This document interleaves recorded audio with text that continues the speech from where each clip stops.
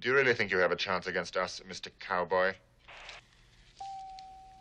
Yippee-ki-yay, mother... All right, hello folks. Pete Troupas here with Starting Strength to give you an update on all the events that we have coming up. First and foremost, we're happy to announce a grand opening for our Starting Strength Denver on January 11th. If you'd like to attend, you can RSVP at denver.startingstrengthgyms.com. We're also having a squat camp the very next day on January 12th, where Rip will be coaching along with head coach Jared Nesland. We have a lease signed for Starting Strength Boston, more to come on that, and Starting Strength Los Angeles is currently on the hunt for a lease and location in the greater Los Angeles area. Seminars still on the schedule. We have spots open in Las Vegas still. That's on February 7th. Then we'll be down in Wichita Falls on March 6th, and over on the East Coast on April 17th in Woodmere, New York. As far as lifting camps go, the following are all squat and deadlift camps. Moodus, Connecticut on January 25th at Anino Strength. Weights and Plates in Phoenix, Arizona on February 15th. Miami, Florida at CrossFit Seoul on February 22nd. Woodmere, New York at Woodmere Fitness on February 23rd. And our first camp in Minneapolis, Minnesota on March 21st. At CrossFit Kingfield. We'll be in Portland, Oregon at Next Level Barbell on February 16th for a press and bench press camp. If you're looking to become a starting strength coach or just get better at coaching the lifts, we have some coaching development camps still on the list. Dallas, Texas at Starting Strength Dallas on January 26th, we'll be covering how to coach the power clean. Then down in Houston, Texas on February 22nd, covering how to coach the squat. And over on the West Coast in Villa Park, California at the Strength Co, covering how to coach the power clean. And of course, our nutrition camp still on the list.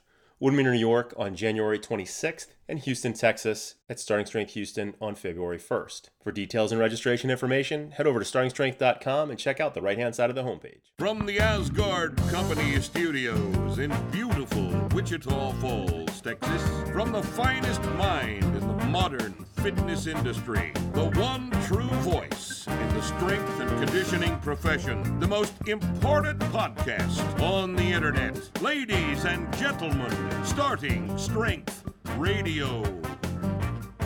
Welcome back to Starting Strength Radio. Good Friday to you. We are coming to you not live. I'm sorry, this is not live. This is a recording. But we're recording it from our studios in beautiful downtown Wichita Falls, Texas. We are live. We're live. To us right now, we're live. This is as live as it can be. You know, it's just that by the time these other people see or hear this, it will not be live. It won't be dead, but it'll be a recording. Okay? So, anyway, today we're going to do a Q&A where you send us terribly interesting questions, and we treat them seriously and actually use them for show, what would you call it, platforms for, platform for discussion, what am I trying to say? A springboard for discussion. That's right. See, I'm getting platform and springboard diving confused because of my vast exposure to so many sports in my life. And so we're going to use this as a springboard, this question pile here we've got for a springboard for discussion today. But first, comments from the haters. Benjamin Zaoui, that is all of the vowels except the E. It's Zaoui. Well, he needs an E in there to get the whole damn thing. The whole shooting match, right? Rip, don't listen to the haters. Yes, you're ugly and have a pot belly, but you're the man.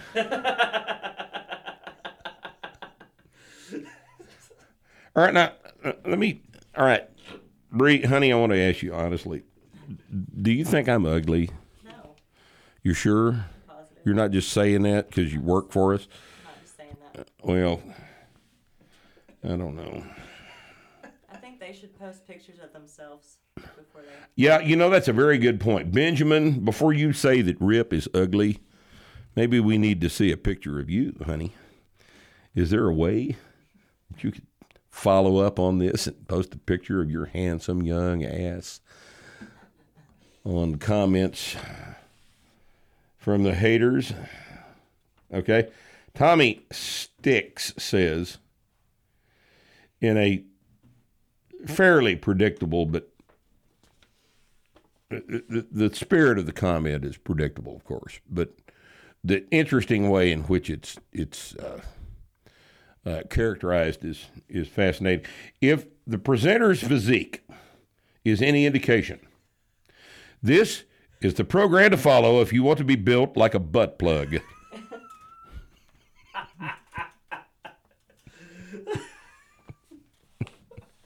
That might be my favorite one. I don't know, man. That's pretty good. That's pretty good. That's pretty good. Built like a butt plug. Oh, and this is the choicest one we've had in quite some time. JK407 says, Rip's mouth always look so moist. That grossed me the fuck out. God, JK, you realize that I'm not available to you, right? I'm just not available. Well, I don't know. Maybe JK's a girl. You ever thought about that? Maybe. Probably not. Girls don't think this way. Oh, they think that way. They just don't talk. They don't even type that way on the internet. All right. Well, that's comments from the haters. Oh, God. So, this has been an interesting couple of weeks in the news, don't you think?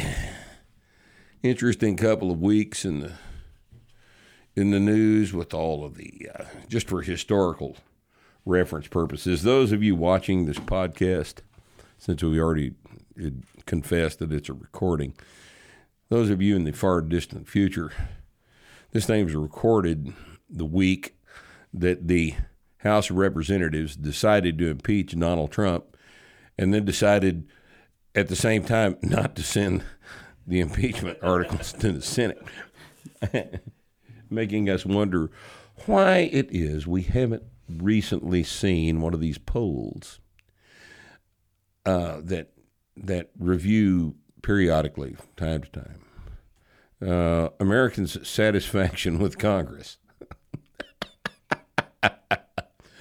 Oh, God. How do you get below 6%? That's the last one I saw was 6%. 0%. Is anybody in the United States satisfied with Congress right now? I think I speak for most sentient beings by saying no, they're not. So that's the historical setting of today's podcast. Those of you in the far distant future, when the sun is a red giant, billions of years from now that are watching this podcast, know what week it was in human history.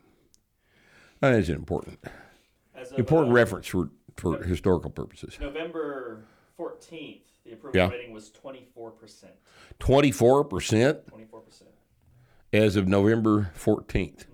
Where did I get the 6%? Maybe that's just my estimate of current satisfaction. The last 6% was in June, and that was no opinion. 6% had no opinion? Well, I was just wrong on that. I was rude. Happens occasionally. Well, in your defense, 24% is pretty fucking low. In my defense, 24% is not much of a percent, is it? No. Not much of a percent. Especially because that 24% is probably mentally ill. Yep. If you're satisfied with these people, your standards are low. That's absolutely true. Here's something that came out yesterday that I thought I grabbed this last night. And this is off of a column, a blog that's consistently good called the Volokh Conspiracy. Eugene Volokh posts this thing, and he's posted this guest piece by Ilya Somin. That the title of this is "Study Finds Almost 40% of People in 8 European Nations Would Like to Live," this is a quote, "in a world where chemical substances don't exist." Or chemical substances. Oh my God! Have you? Oh shit! This is the reason I pulled this up is because we here in the United States have been beaten about the head and shoulders with the idea that the European nations population is so much better educated than we are. Why they're Germans. They're members of the European Union. Their education system is far superior to this terrible system we have over here. And now, don't get me wrong. The United States education system is terrible. It's not getting the job done. But if you've got almost half of the population of Europe that doesn't understand what a chemical substance is, then these people are not particularly well prepared to understand about GMO foods and global warming either, are they? Climate change. Oh, my God. Look, you people don't seem to understand that there has never been an hour in the history of this planet where the climate has not been in the process of changing. The climate always has changed. You can wonder about, how much CO2 is making a difference, how much water vapor is making a difference, how much methane is making a difference, how much anthropogenic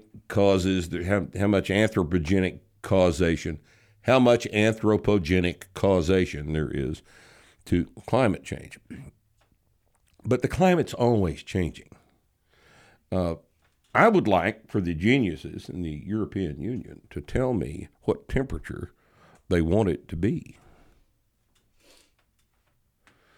What temperature should it be in July, and what temperature should it be in December?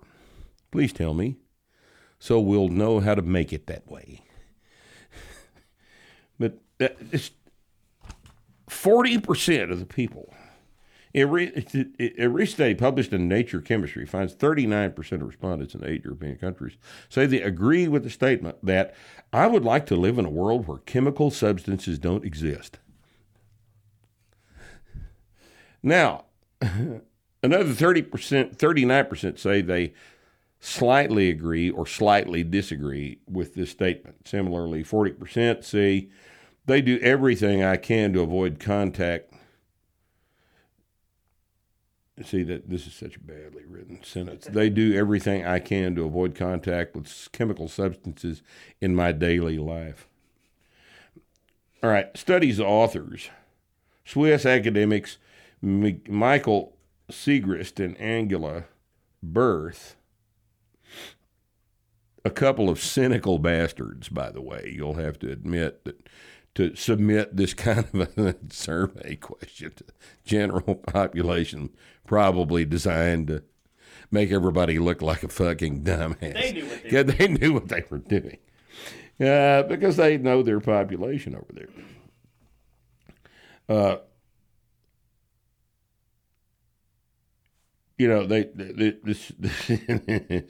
God.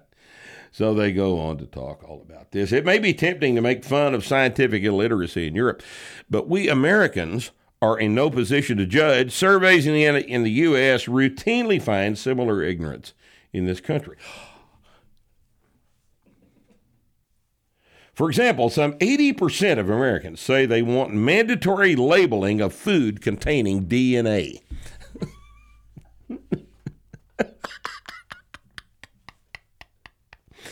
Oh, anytime we see the stuff that the general public is participating in, it's just... And the reason I've dragged this shit in here today is because I just want you people who are still with us, still hanging in here to understand that the general public is at the mercy of anybody that will pretend to be an authority on anything. All right? The general public, the poor creatures, just don't know. They haven't been prepared. They don't understand. They can't understand. Don't be part of the general public. Think about things that you're told. Okay? And don't just swallow things whole. You know, it's not good for you to do that. Okay, so I've carefully read all these things, I think, yesterday afternoon. Did I see all of these, Bree? Mm-hmm. Yesterday I did, didn't I? All right. So we'll just start one at a time and take them apart. Hi, I am a UK personal trainer based in a commercial gym.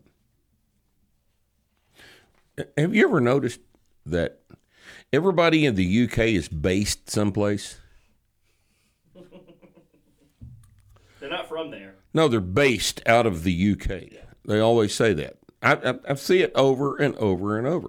I don't say I'm based out of Wichita Falls. I say I live in Wichita Falls. Based out of Texas? I'm based out of Texas. No, I just live here. But everybody in the UK is based out of someplace. This guy's based in a commercial gym. It's an interesting idiom. It really is. I use the starting strength method as well as the principles played out in practical programming. Practical programming for clients. However, I can only control what happens when my clients are in front of me. Many of them do not work out outside of our sessions, and if they do, they do not do the prescribed workout plan. So most of my clients are only getting 1 to 2 proper strength sessions a week. They're making progress, although slower than it would be with the optimal programming. How do you deal with this situation? You really can't. You really can't. If you're only seeing these people twice a week, at least they're getting 2 exposures per week to proper strength and conditioning. The problem you've got is all this other stupid bullshit these people are doing while they're not in front of you, which undoes some of the progress. Now, if you provide 1 or 2 proper strength training sessions a week for these people, and they're training outside the gym, and the thrashing around that they're doing outside the gym consists of stupid shit like 100 air squats or 40 100-meter sprints or similar low-intensity, high-volume overtraining, then it's going to blunt the effects of your good program. And the only thing you can do is ask them, please don't do that. If you don't have them 3 days a week and you can't control what they do while they're outside the gym, then you haven't got control of the program. And if you haven't got control of the program, my advice to you is just to cash the check. Just cash the check. You're doing what you can do. If you have no control, you have no control. And if you have no control, you can't control the outcome. All right?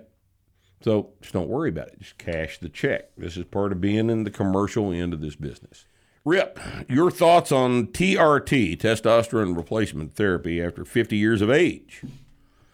I'm 52 and enjoy lifting and life in general. I self-administer approximately 500 milligrams a week of testosterone and love the boost it gives. I bet you do. Look, if you're doing 500 milligrams a week, you're just doing a bunch of tests. You're not doing testosterone replacement therapy. You're just doing a bunch of tests. Don't hog it all, dude. If you want to do a bunch of tests, go right ahead. I'll bet it does give you a boost. But that's,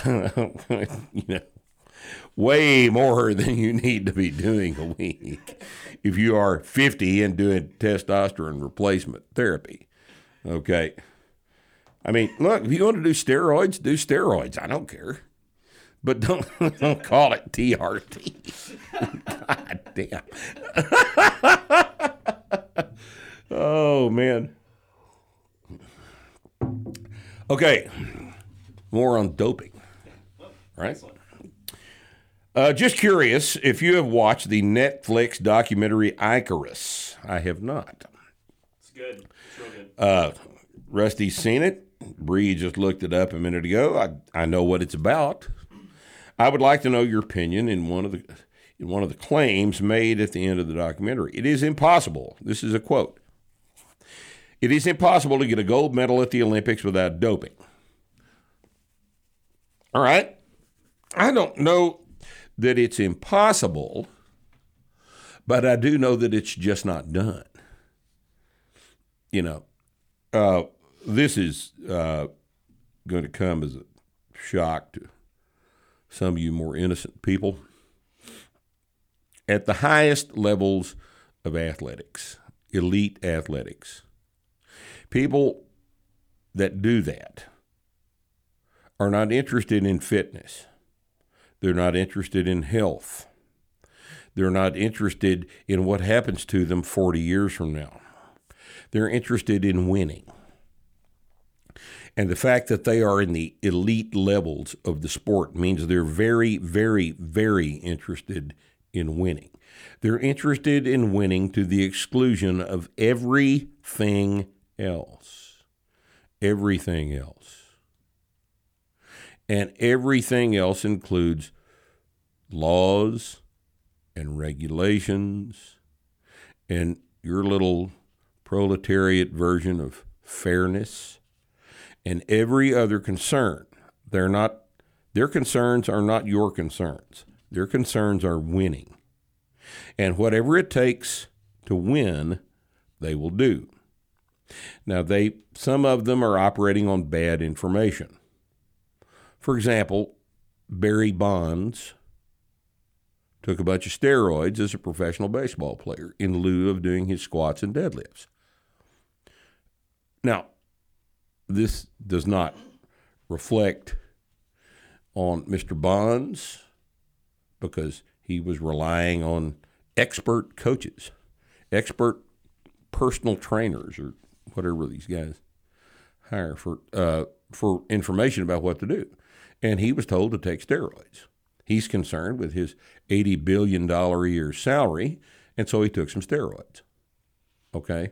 It shouldn't come as a shock to you that at the elite levels of competition, the people that perform at that level are not motivated the way you are. They're not concerned about fairness. They're not concerned about anything except winning. They don't care if they have to go talk to John McCain in the Senate. All right? God, that'd be enough to make me want to kill myself before. But, so they're going to do whatever they need to do to win. And you just need to get used to the idea because that's what's going to happen. And that's what does happen. And let's not be naive about it, shall we? Let's just enjoy the performance for what it is. The pinnacle of human physical performance. Just enjoy it for what it is and quit worrying about how it got that way. It got that way in whatever way it was necessary to get that way, because that's what these guys will do. They'll all do it, and if you can't deal with that, then quit paying attention to sports. All right? You can't have it your way. All right? They're going to use drugs. Get over it. Quit worrying about it. Enjoy it for what it is. All right? One thing that documentary really hit home was steroids will not make you an elite athlete. You can do all the steroids in the world, but you're not going to place with these people. These people are freak athletes to begin with, and then they do steroids because they have to. Yeah, one of the most offensive things that's ever happened was back in the late 80s when the Carl Johnson or the Ben Johnson Carl Lewis thing took place. And it was suddenly revealed to the American public that Mr. Johnson had taken testosterone or anabolic steroids in order to excel in his sprint performance. And what was completely absent from the 4-week discussion of this on every news media outlet, what was completely absent from that was any mention of the fact that Ben Johnson and Carl Lewis were right there. One would win, the other would win. One would win, they're competitors. They're freaks. They're amazing sprinters. They're not like me and you. These people are they're genetic marvels. They're physical geniuses. All right? They both use drugs because that's the last 2%, right? But what did the media do? The media spent 4 weeks teaching every high school kid in the United States that all you've got to do to beat Carl Lewis, like Ben Johnson did, is take a bunch of steroids. Now, you don't think that had a significant effect? Well, you're a dumbass, all right? This is just one more way that the media fucks up everything they touch. They're evil. They're parasites. They're roundworms. Stay away from them. Don't talk to the media. Don't absorb the media. Don't believe anything they say, ever. Because they're pieces of shit. All right? I hope that's clear. All right, now let's see. I understand that not doing the bench press is not optimal and deviates from the starting strength protocol. However, due to my work and personal schedule, I do not have access to a consistent spotter for the bench press. I would like to avoid the unsafe predicament benching without a spot presents. Given that consistency is one of the key tenets of your program, I would like to replace the bench press with another movement that can be progressed in a similar fashion, providing the appropriate stress needed to stimulate adaptation and be implemented without a spotter. Does there exist such an exercise that fits these criteria? No, or it would be in the program. Now, the way to bench press safely without a spotter is to do it in a power rack with the pins set just below the level of your chest and just above the level of your throat, so that if you miss a rep, you can set it down on the pins without getting killed. All right? That's the first part of the process. And the second part of the process is to learn to accurately gauge the weight that should be on the bar today. All right? You have to learn when to take small jumps on the bench. And that's going to be sooner rather than later for you heroes that want to take 10-pound jumps on the bench. You can't do it. And if you try to do it, you're going to get stuck. And if you haven't prepared to get stuck, then you're going to be in a pickle. All right? A spotter is wonderful. A spotter can be either a lifesaver and a gigantic aid to your training, or it can be a complete disaster if the guy is just some bro hanging around in golds and you call him over and he grabs your 5th PR rep of your last set of 5 and says, "One more, man, it's all you. It's all you.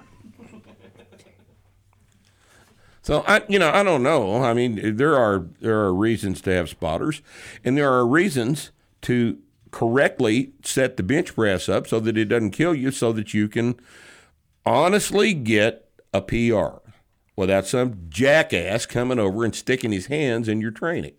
Okay, so don't regard a spotter as absolutely necessary to do the bench press. If you're using the correct equipment, you don't need a spotter. Correct equipment, I really think that, there's not any reason at all to bench press at home without protection set in a rack. If you don't have the equipment to bench, then don't bench. All right, that should be obvious. If you're trained by yourself, and you have trained by yourself, and you have no equipment to bench without protection, then you can't bench press. But by the same token, having a spotter is no guarantee that you're not going to drop the bar on your chest, because the spotter can't catch that in the air. Nobody can react that fast.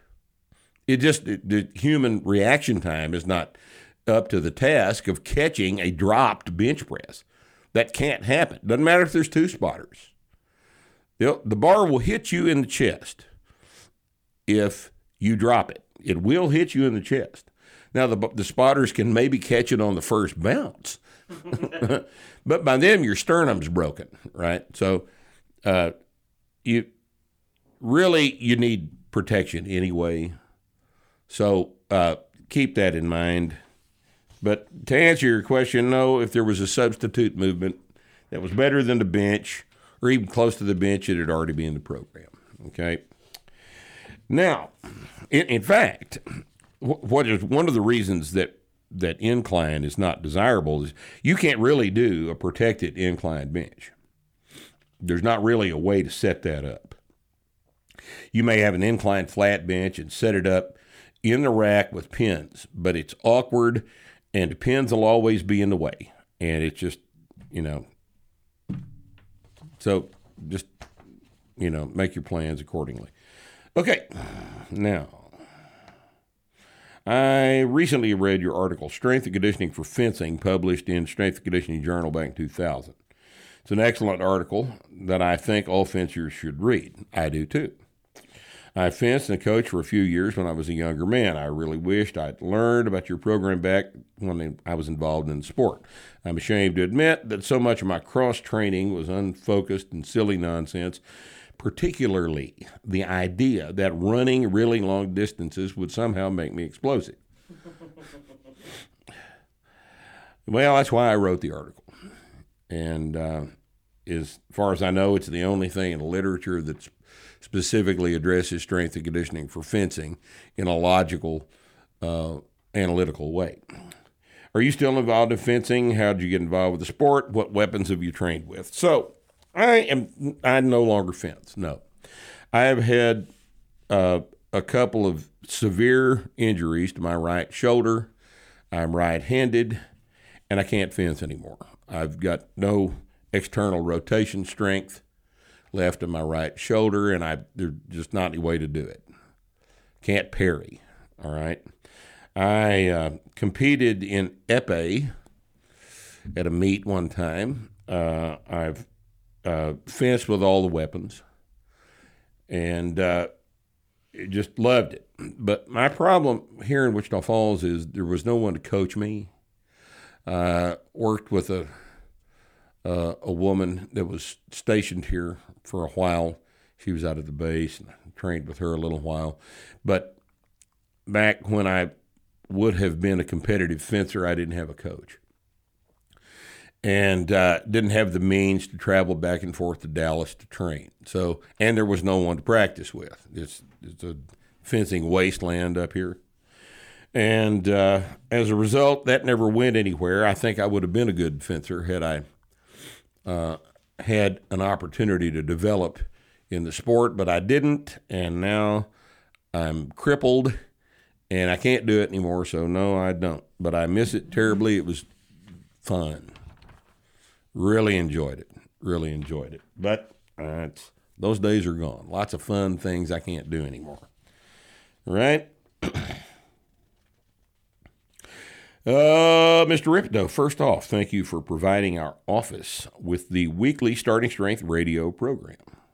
Well, we're happy to do that for your office. We listen to it frequently and are amused when our other athletic trainer and physical therapist office mates are offended and irritated due to the opinions shared on the program. Well, I'm amused too. Because all they have to do is just believe us, me and you, and then they would be better at their jobs. But no, we got this. I know it. That's what they say. All right.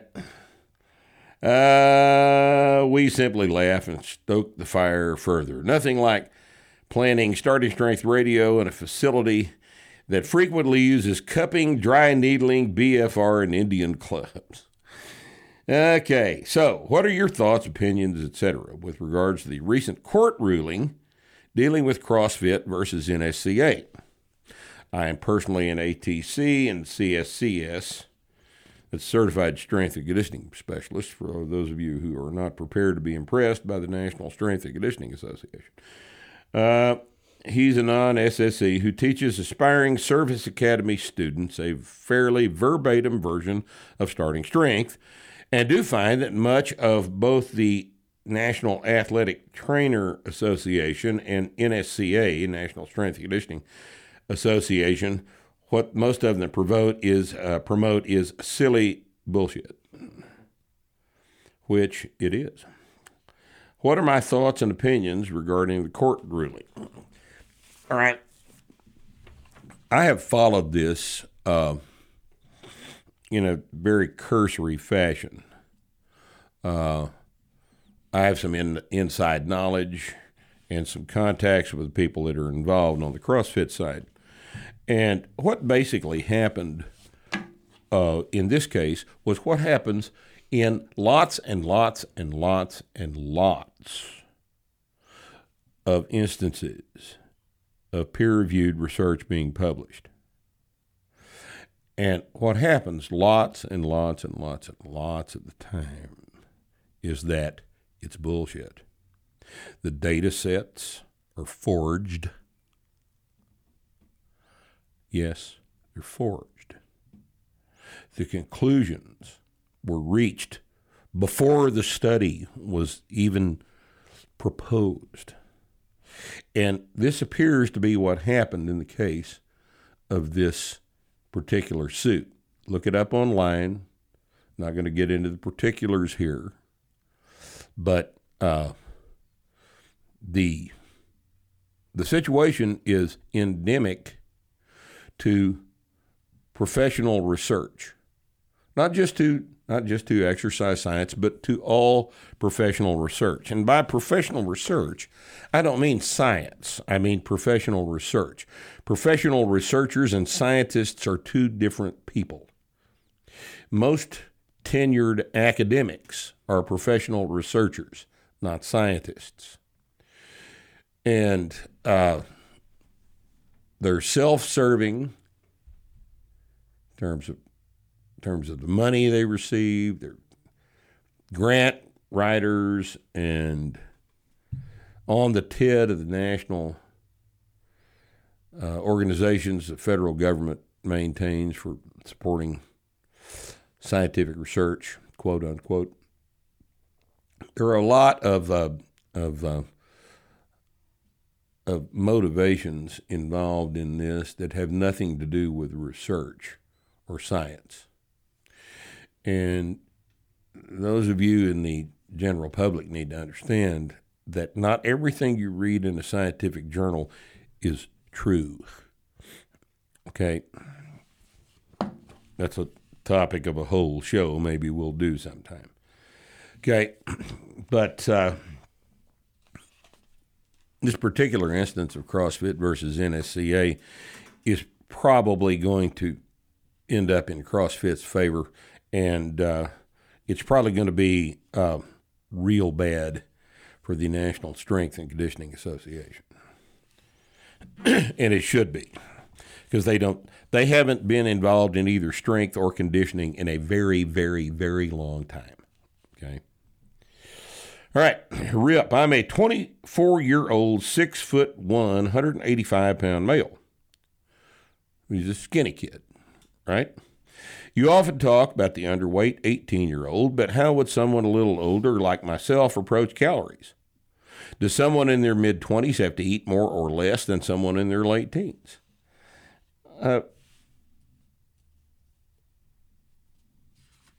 Thomas, you're a kid. You're 24.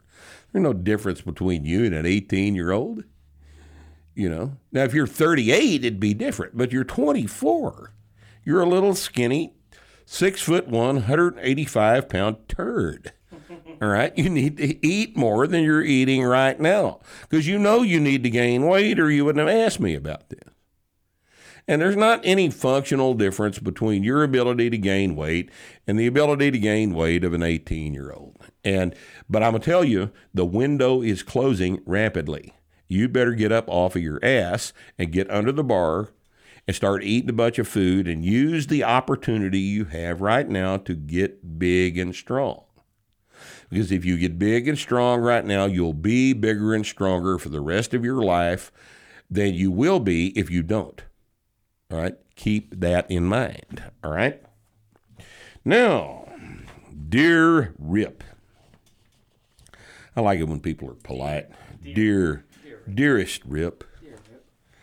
I've been getting severe pain in the inner elbow from the squat. It's gotten so bad that it completely prevents me from benching. My elbow feels like it'll explode during the bench descent. I switched to doing safety bar squats for a few weeks, and the pain went away completely, and I thought that was the end of it. But it took just a single moderate session of regular squats with 180 kilos or so for the pain to resurface again. What can I do about this? This is interesting for a couple of different reasons. All right? First off, what you're describing is golfer's elbow. Golfer's elbow is medial epicondylitis, and tennis elbow is lateral epicondylitis. So if your forearms are supine, this is medial, this is lateral. So this is tennis elbow, this is lateral epicondylitis, and this is medial epicondylitis. It's called golfer's elbow. It is an inflammation of the tendon insertions of the forearm flexors. And what typically produces this is an incorrect grip on the squat. It happens all the time. If you, and we've got several videos about the squat grip that you can look up on this website, and we'll tell you how to correctly grip the bar to avoid golfer's elbow. All right? There's at least 3 videos about that and an article or 2. So I'm not going to go into that here because I've done a much better job with it in the gym with a video about how to grip the bar. What I want to point out is this. He switched to doing safety bar squats for a few weeks and the pain went away completely. The pain went away completely. But then it took a single moderate session of squats and it came back. Because the pain went away, but the tendinitis, the tendinopathy did not go away. Because tendinopathies do not heal with rest. All right, now this is one of the problems with going to your doctor. All right, because if you go to your doctor and you tell him that your knee tendon is hurting, he's going to say, well, are you squatting? And you're going to say, well, yeah, I'm squatting.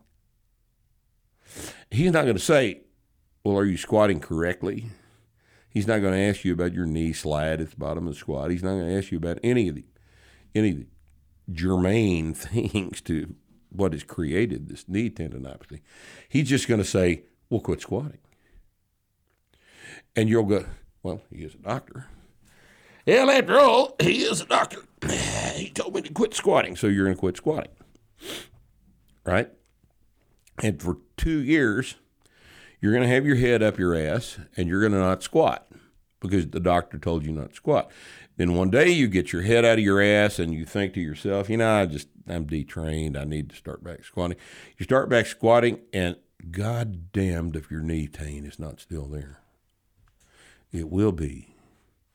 Because tendinopathies do not heal with rest. Your tendon has changed a little bit. It's changed for the worse. But laying off of it doesn't make a tendon heal up. And this is disappointing to me too, okay? But the fact is that you cannot lay off of a tendon injury, tendinitis, tendinosis, all this stuff. You can't lay off of it and have it heal. It won't heal up.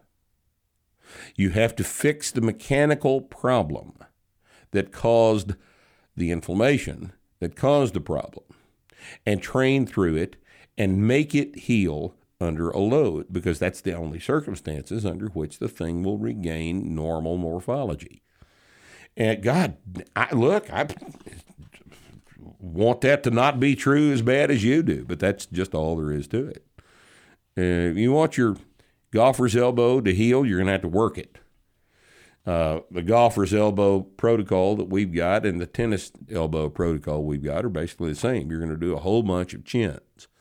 You're going to do repeated sets, 20 sets of 2 or 3 chins.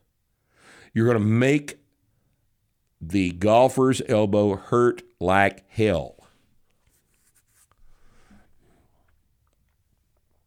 Oh, usually takes about 4 or 5 workouts. And then it goes away. You're going to force it to heal. You're going to cause an increase, a temporary increase in the inflammation in the affected structure. And that temporary increase in inflammation being the way things heal up, causes the inflamed tendon to go ahead and go through the inflammatory cascade and heal itself up. And we've used this chin-up protocol with people for a long time, and it works very, very well. And to address your specific situation here, that's how you're going to deal with that. Look that up on the website. I've talked about it several times. Okay? This is David. David says, hello, Rip. I really appreciate the Starting Strength website and podcasts. Information has been very helpful. One thing I've not seen, or maybe I just missed it, is how to fail the last rep of the squat. I have never done it. I think I have never had enough nerve to squat down with a lot of weight if I wasn't sure I could get back up. Is there a safest way to drop a heavy bar? Am I training too conservatively by never risking bailing out on the squat rep? I do train in a gym that has a rack with crossbars. I'm also 60 years old. Oh, this is a rich field here. Dave, listen to me, hun. Dave, my friend, Dave, buddy, you are 60 years old. There is no way for you to safely bail out of a squat. Whether you're in a rack or not, you're going to hurt yourself if you bail out of a squat. Bailing out of a squat is what young, lazy guys do when they are training with bumper plates on the bar in a CrossFit gym where everybody's been taught to bail out of a squat. All right? First, don't bail out of a squat. Finish your set. Pick the weight on the bar correctly. Don't bail out of a squat, and don't give yourself permission to bail out of a squat. Force yourself to finish the set. It's a set of 5. You do the 5th rep. If you don't know that you can do the 5th rep, you know how you find out whether you can do the 5th rep? You do the 5th rep. If you get stuck at the bottom, you learn something. If you don't get stuck at the bottom and you finish the 5th rep, you learn something. Either way, you learn something. You bail out of it. If you rack it at 4, you hadn't learned anything. Okay? You have got to push on heavy things. Pushing on heavy things means that at some point the bar speed is going to slow down. And to you, it's going to feel like what it's now popular to call a grind. You have to do that. I'm sorry, if you want to get strong, you have to lift things that are occasionally at the limit of your ability, because that is the stress to which you adapt.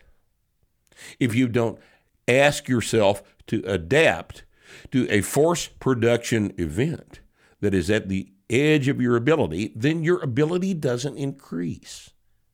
This is fundamental training theory. If you never ask yourself for a limit extension of your force production capacity, then it's not going to go up. This is part of the deal. I mean, gains are easy for the first 4 or 5 months, but at some point, things are going to get heavy. Things are going to get hard. That's part of this deal, okay? And part of the deal is also you correctly deciding how much you're going to do today. It's got to be more than last time. But if the jump's too big, you may not be able to take it. Okay?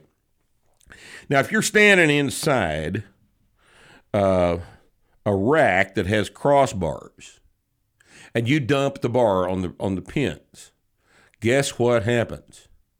You just bought a barbell because you just bent the barbell. You don't drop the bar on the pins because it'll bend the bar. Not every bar is as good as a starting strength bar. You go in a commercial gym and start dropping their bars in the rack, they may ask you to leave. I would. You come into my gym and dump a bar on the pins inside the rack, you and I are going to have a serious discussion about why that occurred. And if I'm not satisfied with the answer, you get to train someplace else because your membership doesn't pay for new equipment at my gym. It pays to keep the lights on. Right? I don't need you in there fucking my stuff up. So I'm going to escort you out the door. Right? But the key here is for you to understand how to approach your squat training. All right? You are responsible for doing hard things. And doing hard things sometimes takes gathering up your balls and going down with a rep that you don't know whether or not you can squat back up. It's part of what we do. That's part of the reason why strength training, the way we do it, affects not only your physical well-being, but this part too. Because the hardest part of a limit rep is here. Okay? It's you making up your mind to find out whether or not you can do something you don't know that you can do. All right? If you know you can do it every time, you're just exercising. You're not really training. You're not challenging yourself. The process requires operating at the edge of the envelope. And if you haven't got the balls that operate at the edge of the envelope, you're not going to get accomplished what you can if you do. Okay? Understand? I hope so. Okay?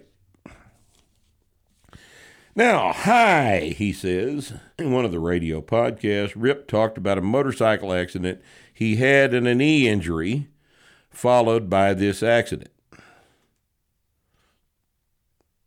No, the knee injury occurred during the accident, wasn't followed by the accident. That would mean I had the motorcycle wreck, and during the motorcycle wreck, I had a knee injury. I was just curious to know if he had a full protection gear. Full protective helmet, riding suit, knee and elbow protectors, etc. I want to buy one soon, but after I saw what Rip had been through, I may rethink my decision. No, I didn't have any protective gear on. All right. I didn't have a helmet on because I never rode with the helmet. If I was to get back on the motorcycle, I wouldn't ride with the helmet because that's not why I ride a motorcycle. I didn't have any protective gear on, the chainmail or armor or anything. A riding suit. What else did he mention here? Elbow protectors, knee protectors. No. That's a different approach than I took to riding a motorcycle. All right.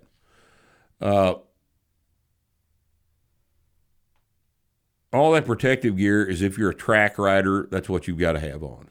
All right. But I had my motorcycle wreck on a kickstart Harley Davidson. A straight kickstart shovel head Harley Davidson. All right.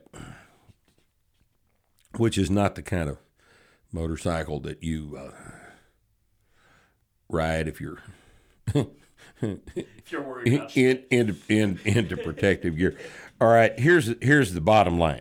If you don't want to get hurt in a motorcycle accident, don't ride a motorcycle. Because chances are very, very good that if you ride a motorcycle, you're going to get hurt in a motorcycle accident. If you are not ready for that, don't ride a motorcycle. There's no way to make a motorcycle accident safe with a helmet or any of that other gear. Somebody pulls out in front of you and you T-bone them, you're going to get hurt. And it doesn't matter what you got on. You know, you have a bad motorcycle wreck, chances are very good that the helmet is just going to make the funeral less messy. Okay? If it's open casket. All right? You know, you have a motorcycle wreck at 75 miles an hour, you're just, you know, you had fun going out, probably. But motorcycles are dangerous, okay? I quit riding 5 or 6 years ago because I found that, I was getting too impatient. I wouldn't wait anymore because I'm old and cranky. I wouldn't wait when I should have waited. I detected my behavior change, and I correctly interpreted that as not conducive to being alive long on a motorcycle. And B, everybody is texting now. Everybody's texting. They're not looking at you. They're not paying any attention to you. Doesn't matter whether you got your headlight on or not. Doesn't matter whether your headlight's flashing. Doesn't matter what's going on. They're texting. And if they're texting at the wrong time, you're fucked. Okay? So my advice to you, asking me a question like this, is don't get a motorcycle. It's not going to end well. It's not a matter of if you get in a wreck. It's not a matter of if you have a motorcycle wreck. It's a matter of when you have the wreck and how bad it's going to be. Exactly. That's just all there is to it. Okay? Okay, now, I am teaching my wife the main lifts. She has some scoliosis. She's seeing a chiropractor who has suggested she limit weight when lifting. I did see the recent post of a world record lifter with scoliosis. Everyone is different. I told my wife we should continue the linear progression with good form until we know we should be more careful. My thoughts are that if you've got scoliosis, then you're going to have scoliosis. Okay? Would you rather have scoliosis with a weak back or a strong back? There's nothing you can do about scoliosis. You can't straighten it out. Now, some degree of scoliosis is rather common. Most people do not have a perfectly straight, symmetrical spine. Okay? The vast majority of people have got some asymmetry in their back. Usually, it's not a problem. But if you got 40 degrees of scoliosis out of line, you've got kind of a bad situation. There will be a weight that you get to eventually in your training where you're running at the edge of that envelope we talked about a minute ago. Okay? But should you go up to that? I think you should. I think you should. You ought to be able to have a nice strong back without having world record deadlifts and squats, although it has happened. Our friend Lamar Gant was a perfect example of a very, very strong guy with real bad scoliosis. So it's been done, and it's been done it's done frequently. Of course, the chiropractor is going to suggest that you limit the weight you lift. And I'm not saying you do stupid things, okay? But the human back is not as fragile as everybody thinks it is. And you've got scoliosis. You want it strong or you not want it strong. But you've got scoliosis. You can't do anything about that. You can't not have scoliosis. But you can have strong back scoliosis as opposed to weak back scoliosis. That would be my recommendation. Okay. Hi, Rip. Oh, this is too long. God, look at this. That's too long. That's too long. Let me see if I can distill this. I must be able to, or I wouldn't have put it in the pile. I've been lifting 6 years, most of the time according to starting strength, great success, 26 years old, 6 foot, 172. But I've hit pretty decent lifts, 150 squat, kilos, 190 kilo deadlift, 110 bench, 70 kilo press. These are different, decent lifts. But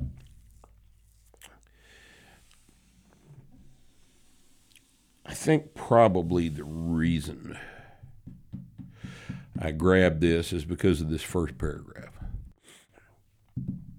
I've been lifting about 6 years, most of the time according to Starting Strength Method, and I've found great success. But he's 26, so he's been lifting since he was 20, using our method. He's 6 foot tall and weighs 172. No, he's not been using our methods. Nope, he hasn't, because that's not the program. If you'd been using our methods, according to our recommendations, for 6 years, at 6 foot, you would weigh at least 220 and probably 240. Okay? 6 years is long enough to get very, very strong, but not at 6 foot and 172 pounds. That's not the program. That's not the program. To get strong, you need to get bigger. You're not big enough at 6 foot and 172. So you didn't do the program, because the program is not just what you do in the gym.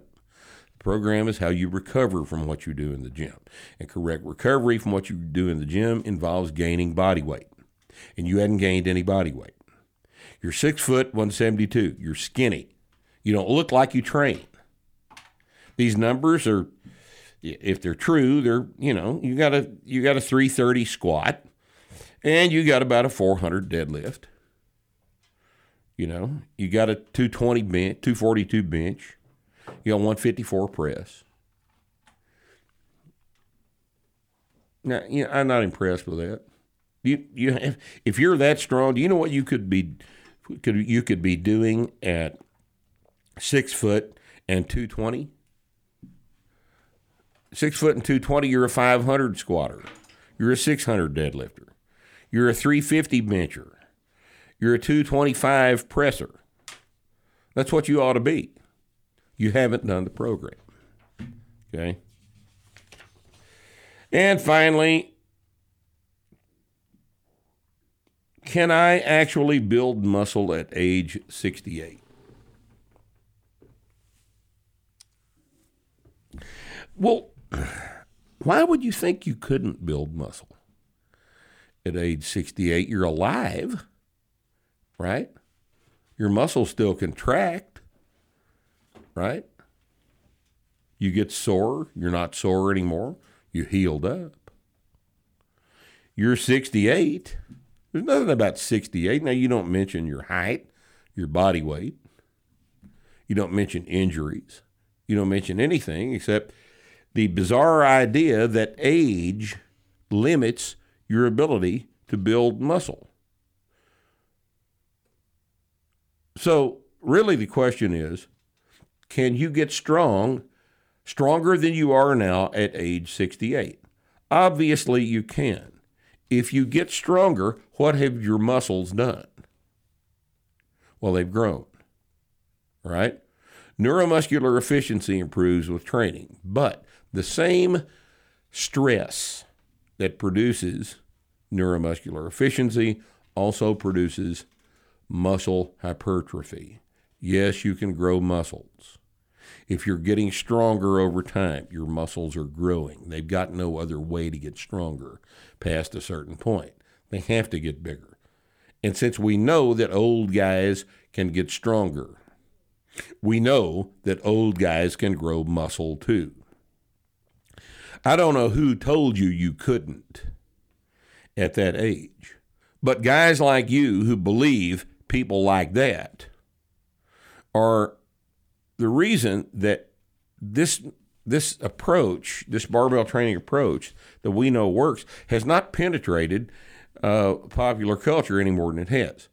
You have allowed somebody to tell you what you can't do with no factual basis. Okay, there's no thing about you at 68 that means that your muscles can't get stronger and therefore grow. No. So quit believing this kind of stupid shit, okay? So that's the end of my stack. Anything else? You want to talk about anything else, Rusty? We need to hook him up with the first guy that's doing 500 mils. Yeah, we can do that. We can do that. Get him about half of that guy's testosterone. Yeah, and he'll And everybody will be better off. Oh, absolutely. God, oh man. Well, thanks for being with us today. Starting Strength Radio comes to you every Friday on your local podcast distributor and on StartingStrength.com, where we post this video. Be thinking about any questions we might be able to help you with. Please try to make them literate. Please pay attention to your typing so that we don't have to decipher them. Don't send them in Cyrillic or anything like that.